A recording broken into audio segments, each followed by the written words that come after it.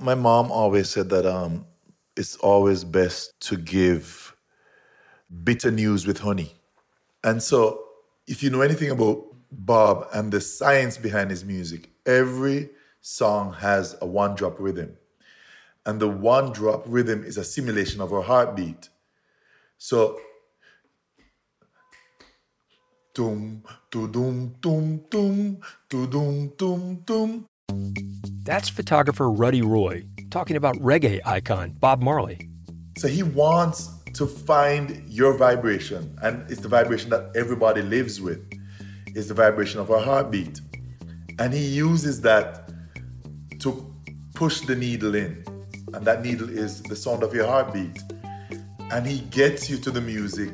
And once you're there, he can now give you the medicine, and those are the words. I mean, he never left that methodology. So why is a documentary photographer musing about reggae music? I'm Peter Gwynn, editor-at-large at National Geographic Magazine, and you're listening to Overheard at National Geographic, a show where we eavesdrop on the wild conversations we have here at Nat Geo and follow them to the edges of our big, weird, beautiful world. This week, we sit down with photographer Ruddy Roy as he talks about growing up in Jamaica and how the songs of reggae musician Bob Marley prepared him for a journalism career and ultimately led him to the front lines of the COVID-19 pandemic and the civil rights protests.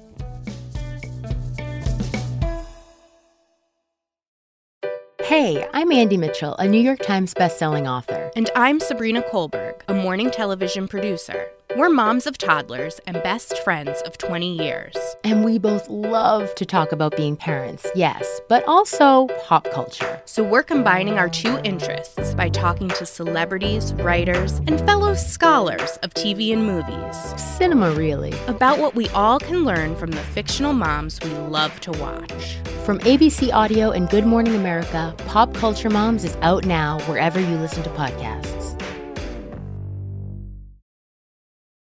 Can you take me back to Jamaica and your childhood? Like, what's your earliest memory of Jamaica? You know, in the 70s in Jamaica were tumultuous. Our country went through this idea of Mike and Manley versus Edward Seaga. And it was really the People's National Party versus the Jamaica Labour Party. Mm-hmm. And I remember as a kid going to school, watching people chase each other with broomsticks, with 2x4s. You'd hear on the news people shooting at each other, different parties shooting at each other. And out of all of that tyranny came music. Leroy Smart would sing Ballistic Affair. And these are the songs I grew up on. I Need a Roof Over My Head. Yeah, the Mighty Diamonds. By Mighty Diamonds. Yeah. And then Rita Marley brought to the fore the idea of the woman's voice. And she sang Harambe, again, peace, this idea of oneness. And I think in Jamaica, it was either the church songs or the songs from these entertainers that really lifted us out of that tumultuous time. So tell me about your parents. What are they like? Both were from the country, like rural. So it would be comparable to saying they're from down south. They both their parents were farmers, but my mom grew up on a farm. Yeah, we went to the farm. It was one of the sweetest parts of the vacation because we didn't work the land because they thought that our hands were too soft. But we were allowed to go sit in the cane field. Like they could never find me. Yeah. But my mom said all she would do is to look over in the cane field, and wherever she saw the bush doing this, she knew it was me because I was in there doing this and tearing the cane with my teeth. Yeah. And so it would shake the bush. So she would know exactly where to find me. My mom got her discipline from being a girl who grew up on a farm. She's one of the most hardworking people I know. Beautiful, witty, wise. She was one of the first women in Jamaica to run 10 seconds in 1968. Are you in serious? Are you Yeah, serious? but she couldn't get to go to the World Cup because she got pregnant. Oh my gosh. Wait a minute. She ran 10 seconds in the In 100 meters, in the 100-yard dash. In the 100, yes. That is phenomenal. Wow. Yeah. Yeah. Well, Jamaica's known for its sprinters. I mean, I guess that's a long tradition. I didn't realize. It's in the food, man. It's how we train. My father was quiet. He was the first person that I thought about when I started studying philosophy. He was the first person I thought about, and he always had stories. Every lesson that he had to teach, it was done through a story. Uh-huh. And I think more than anything else, that's where I got that from. But my love for art, I know, definitely came from my mom. She gave me books very early. She gave me poetry very early. She gave me music around age 9 or 10. Wow. At what point, Ruddy, did you start to pick the idea that, you wanted to get into photography? When did you start to pick up a camera? I got an assignment to photograph people who were living on the defunct train line in Montego Bay. So the train that used to run from Kingston to Montego Bay had stopped running. And it had stopped running for such a long time that people were now living on the train line. They took over the train houses. They were living close to the train because it was good property. And the newspaper said, why don't you go up there and do a story on a family that's now living? So, because if the train comes back, these families would have to move. So I went and I did it. And I walked 121 miles from Montego Bay to Kingston, finished the project. Wow. And used those images to get a job at the Associated Press in New York. Oh my goodness. And that's the beginning of this journey. So walking from your hometown to the capital in Jamaica, taking pictures all the way, is what led you to your professional career, really, in a way. Yes.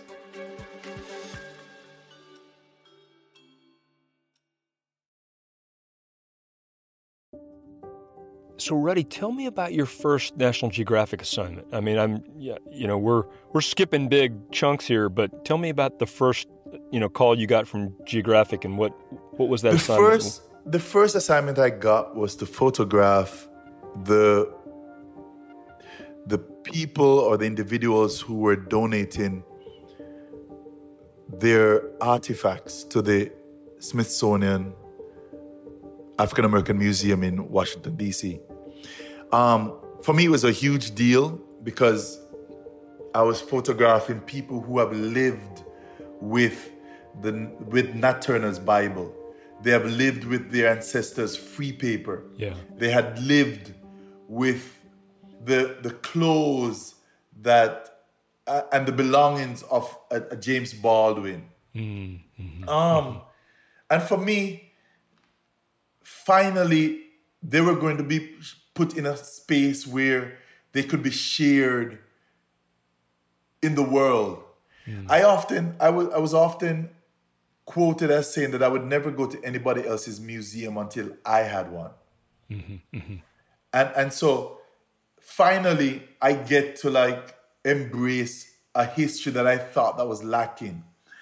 It was beautiful to me. It was beautiful to travel around the country photographing Nat Turner's great-great-great-great-grandson and seeing a history that is not in our history books. It's not told anywhere. Photographing a sign that says Blackhead Signpost and knowing that this signpost was erected to instill fear in any other people of African descent who was working in Virginia for free from having another insurrection. And that's why that sign was there. It said Blackhead Signpost, still in Virginia. Wow. And so every story that I've done for Geographic, everyone, I followed that up with the race issue, which made me sit at Morehouse University and look at the next generation of our Black leaders, and see the pros and cons of what it means to grow up in a country that does not feed you its history. I've learned more from these than I think I've been able to like put into these pictures. Interesting.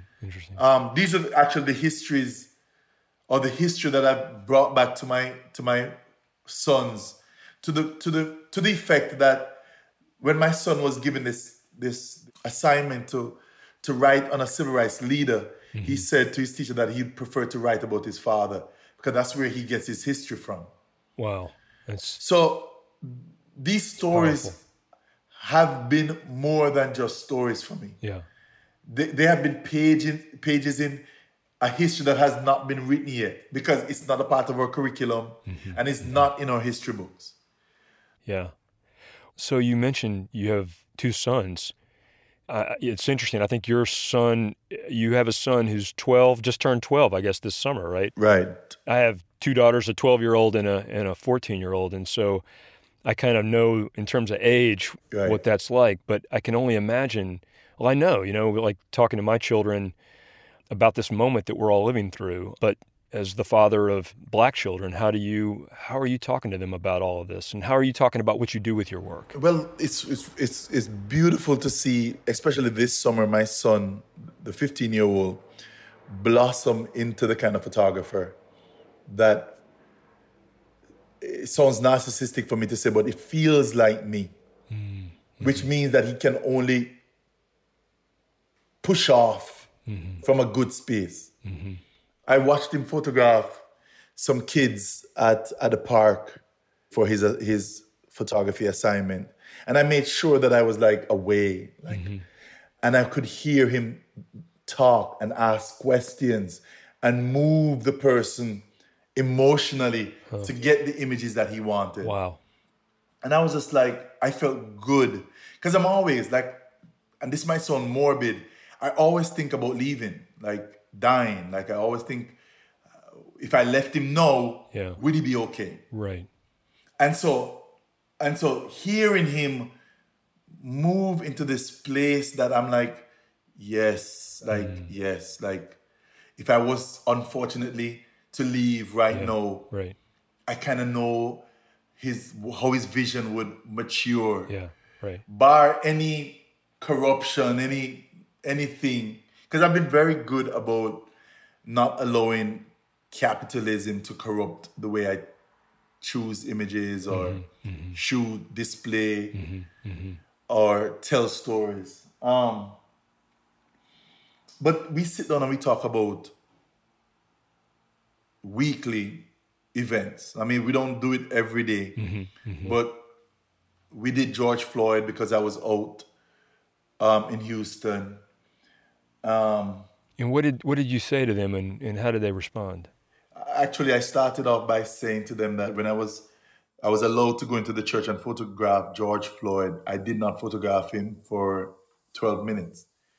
Like, people were behind me going, dude, let's go, holding up the line. But for me, it was important to tell George's body, thanks. Thanks for his life. Thanks for the opportunities that we're all going to get because of his death. Thanks for what is going to shift the narrative that's going to be moved because of his death. And it was important to do that. And I wanted them to understand that moment. That you're not going to get an Angela Davis on the front of the, was it Vanity Fair?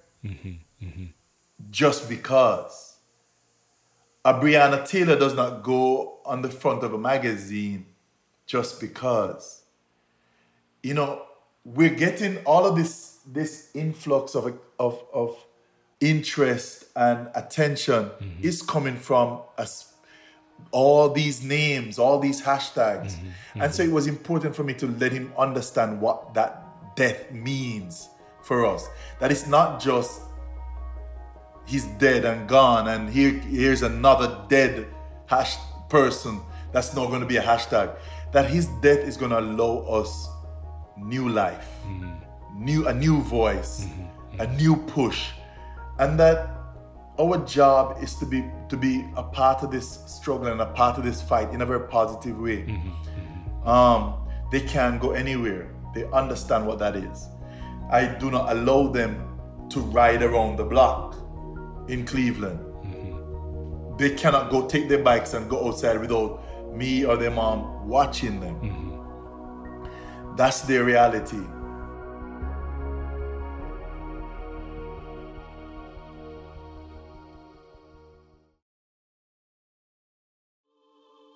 You know, you've recently been named as one of the National Geographic storytellers, and your project is titled "When Living is a Protest." Yes. Can you explain kind of what you're thinking, what's your plan for that project? It's to go somewhere deeper than everyday life. I mean, I could easily say over the past 400 years, our entire living has been one out of protest. I'd give you something to imagine. Just imagine for an instant watching as a family, your father being raped in front of you and you cannot move. Imagine your mom being raped, you cannot move. If you move, you're going to be killed. Imagine your uncle, your brother, your father, maybe a neighbor being hung, being whipped, cannot move. Because if you move, you're going to be killed. No, imagine you holding that. And imagine seeing this every day of your life for as long as you're alive. And then you're free. But that pain is passed down in your DNA on a very cellular level. And imagine that it hasn't stopped. Imagine that they still kill. Imagine that through redlining and Jim Crow, there's still lynching. There's still places that you can't live, own property. You can't go to a water fountain. You can't ride in the front of a bus. Imagine that there's variations, but there is still subjugation.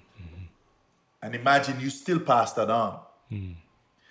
Imagine the civil rights movement come and your leaders get killed.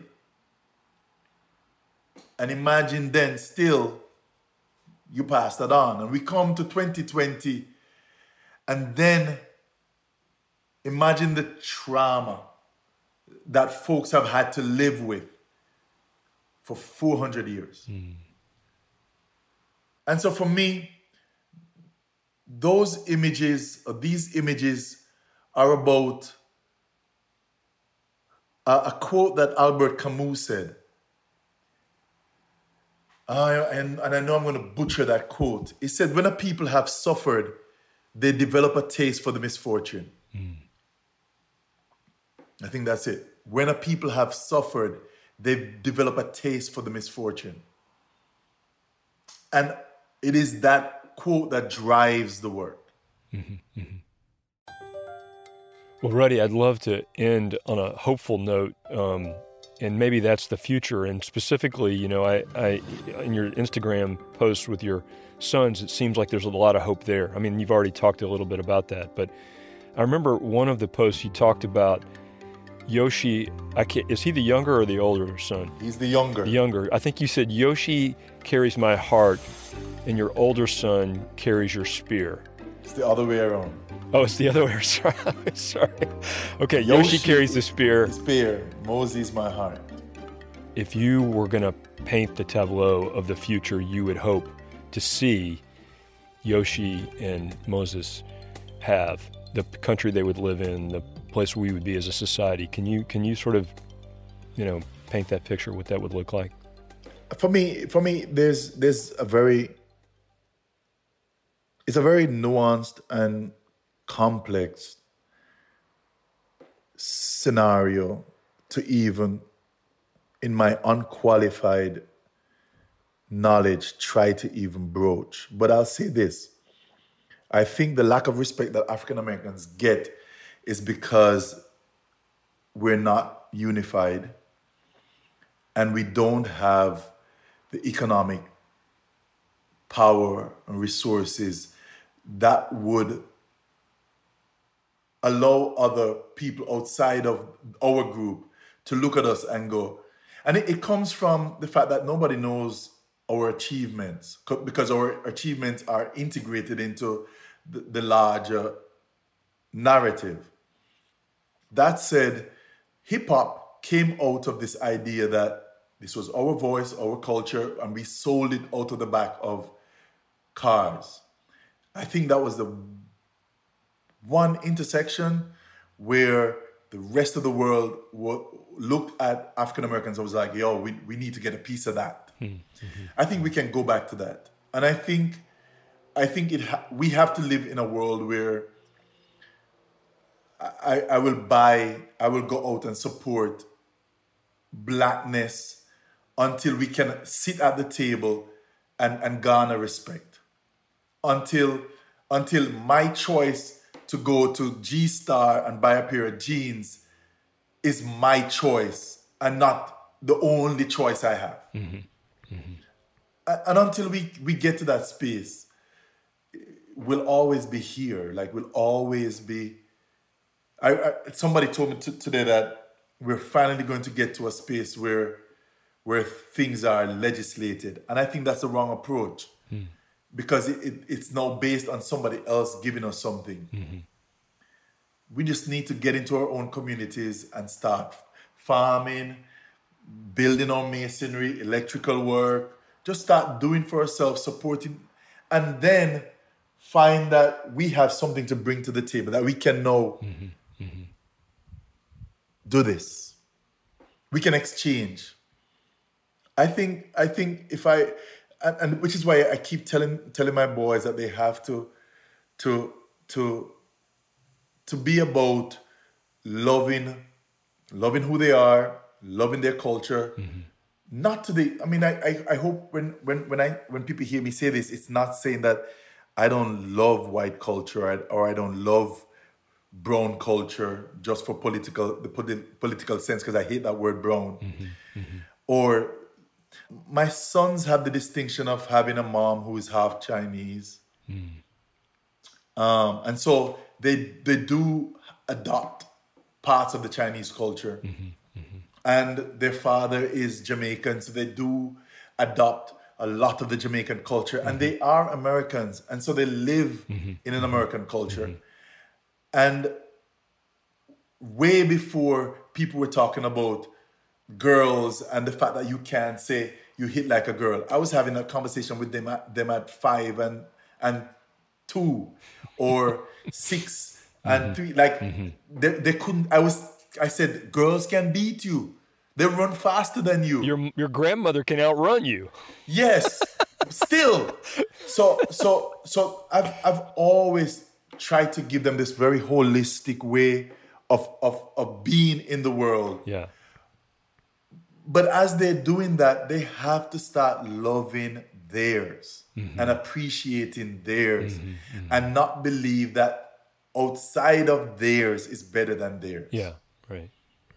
And we have to get to that space. We have to get to the space where we truly love our culture enough to be able to live in it before we give it up. I'll say this on the record. Integration really hurt the Black community. Hurt it. And it's in our history books that the first, we call that word, the people who were against it, were teachers. Because they said as soon as these Black kids were able to go to white schools, their history would no longer be taught. And so these kids are brought up without their history. So they don't know what their achievements were. The one thing about Jamaica that I can tell you, We went to school because we loved hearing about Nani, Sam Sharp, Marcus Garvey, Paul Bogle, Nanny of the Maroons, George Washington, George William Gordon. We love, you see how the American and the Jamaican just got mixed up. But we loved hearing about our history. That is the one thing that's lacking, I think, in our curriculum, that these kids are brought up to hear about a history that they have no connection to. Yeah. Well, listen, I really appreciate you taking the time, man. This has been a fascinating conversation and moving, and I feel like you've given me a gift now that I have the responsibility to make sure that it is, I do justice to it. So I want to thank you, and I really look forward to meeting you in person someday. Hopefully we'll be back in someday and have another photo seminar, or you'll be at the office and showing a photo show or something, and we get to meet in person. That would be wonderful, brother. Yeah, ready. Well, thanks again. Thank you so much.